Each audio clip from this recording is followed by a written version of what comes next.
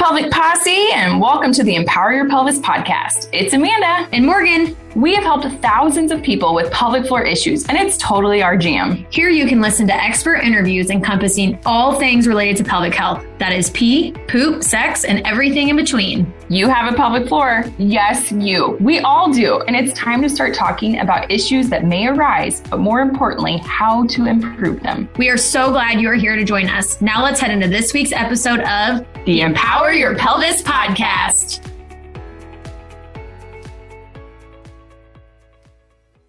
Hey, Pelvic Posse. Welcome to the first episode of the Empower Your Pelvis podcast.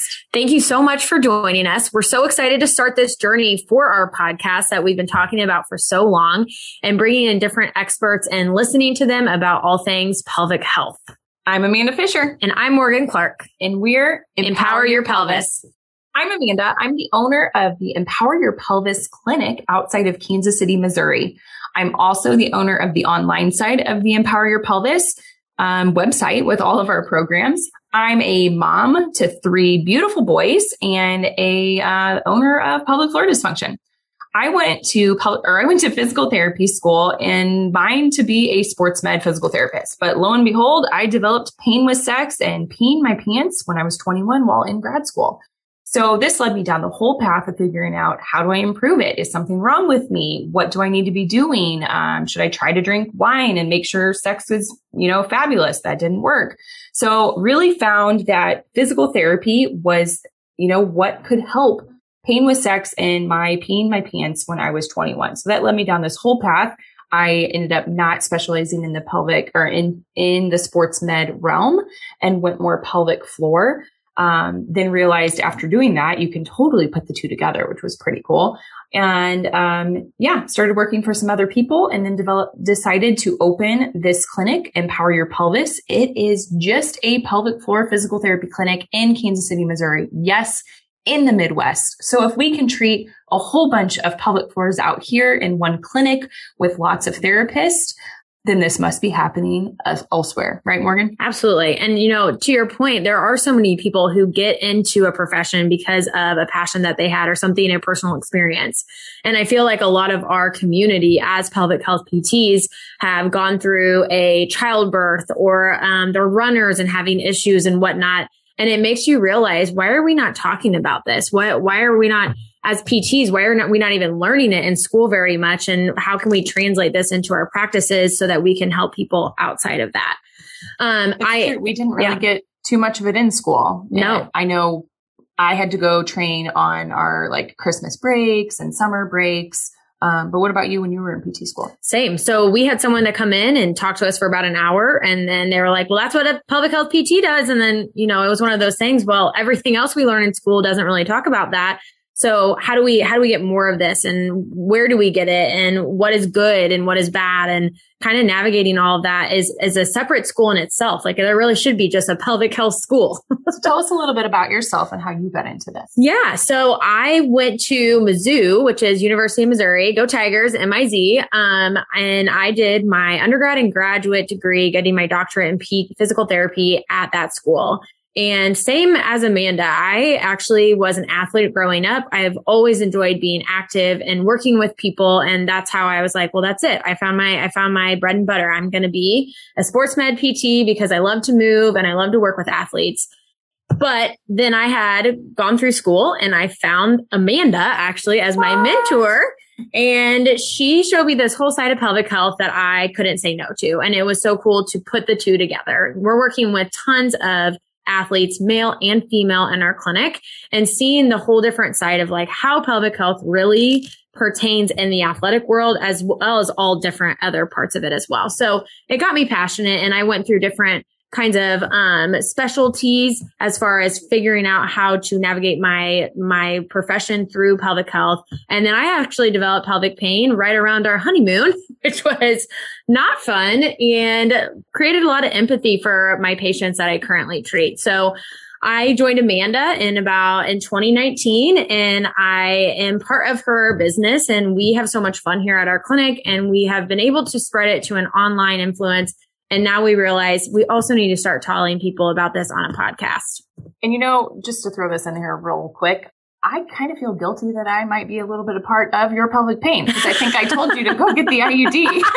That's true. So that's what sparked my pelvic pain was an IUD insertion. And not that IUDs are bad at all, but it just wasn't for me. And it was, I only had, graduated from my doctorate, studied for my boards, got a dog, bought a house, got married, went on a honeymoon, all the things like all the stresses. Right. It wasn't just the IUD, but we can blame it on that.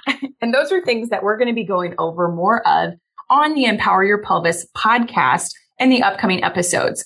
Things that may cause pelvic floor dysfunction, such as pelvic pain, leaking urine, pelvic organ prolapse, scar tissue issues with vaginal and cesarean births, bowel issues. So peeing and pooping, folks, like that's a real thing that happens daily. And these are things we need to be talking about. We do not get the education in our regular school that actually teaches us about our muscles down there and all the valuable things that happen with those muscles on a day-to-day basis. Again, peeing, pooping, sex, and even periods. Yes. And pelvic floor is really a hot word right now in our culture, which we love, but there comes a lot of good and bad things with hot words, right? So we're maybe talking about more, but what is really being said about it? And that's what we want. We want to be a trusted resource for our listeners as far as what we bring to the table is stuff that you guys can really take and implement in your lives and know that this is coming from a resource that has researched it. We've worked with all of this clinically. We've joined a community of other pelvic health PTs and other pelvic health practitioners and figured out ways to problem solve all of these different symptoms that our people come in with. As we go along this podcast, we may have a little humor mixed in. If you follow us along Instagram, that's where we love to laugh. We love to normalize pelvic health with bringing a little humor into it because, we all have to laugh at ourselves every now and then, and it makes it a little bit easier to learn about pelvic floor dysfunction. On our Wellness Wednesdays, we have been receiving thousands upon thousands of questions from you guys over the last year and a half. And this gives us more than 15 seconds to actually be able to answer these questions for you guys and give you the trusted resources to follow up with so that you can improve your pelvic health or share it with a friend and help them improve theirs. And we love creating a community, but we wanted to create this one on our show so that you guys could send it to your bestie or talk to your family member about this. This is going to be something, all the topics that we talk about are translatable to different ethnicities and sexual orientation, race, gender, age, everything that you can think of, because it isn't just not one person has one pelvic floor, right? Everybody has a pelvic floor and they're all different, but we're all going to be talking about how these things pertain to your pelvic floor.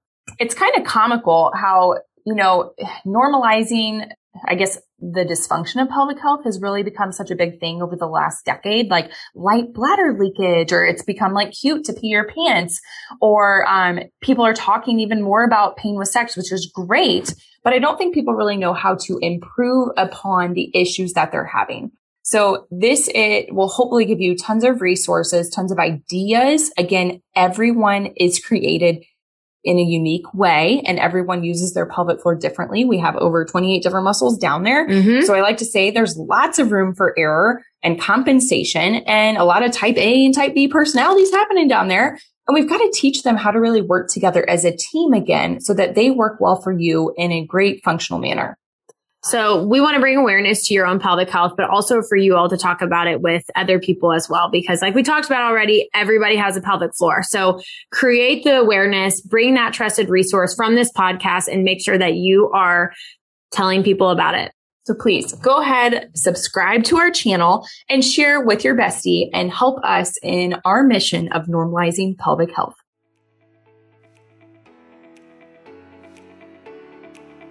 Hey, Pelvic Posse, we want to thank you so much for joining us for today's episode of the Empower Your Pelvis podcast. Can we ask you a couple of favors, please? Number one, can you like and subscribe to this podcast so that you will continue to empower your pelvis forever, so that you will never miss out? Number two, can you leave us a rating and a review? Tell them how amazing we are and everything that you have learned about your pelvic health. And then number three, if you haven't seen the video version to this podcast, you can go over to youtube.com/C/empower your pelvis for all of our visual learners out there.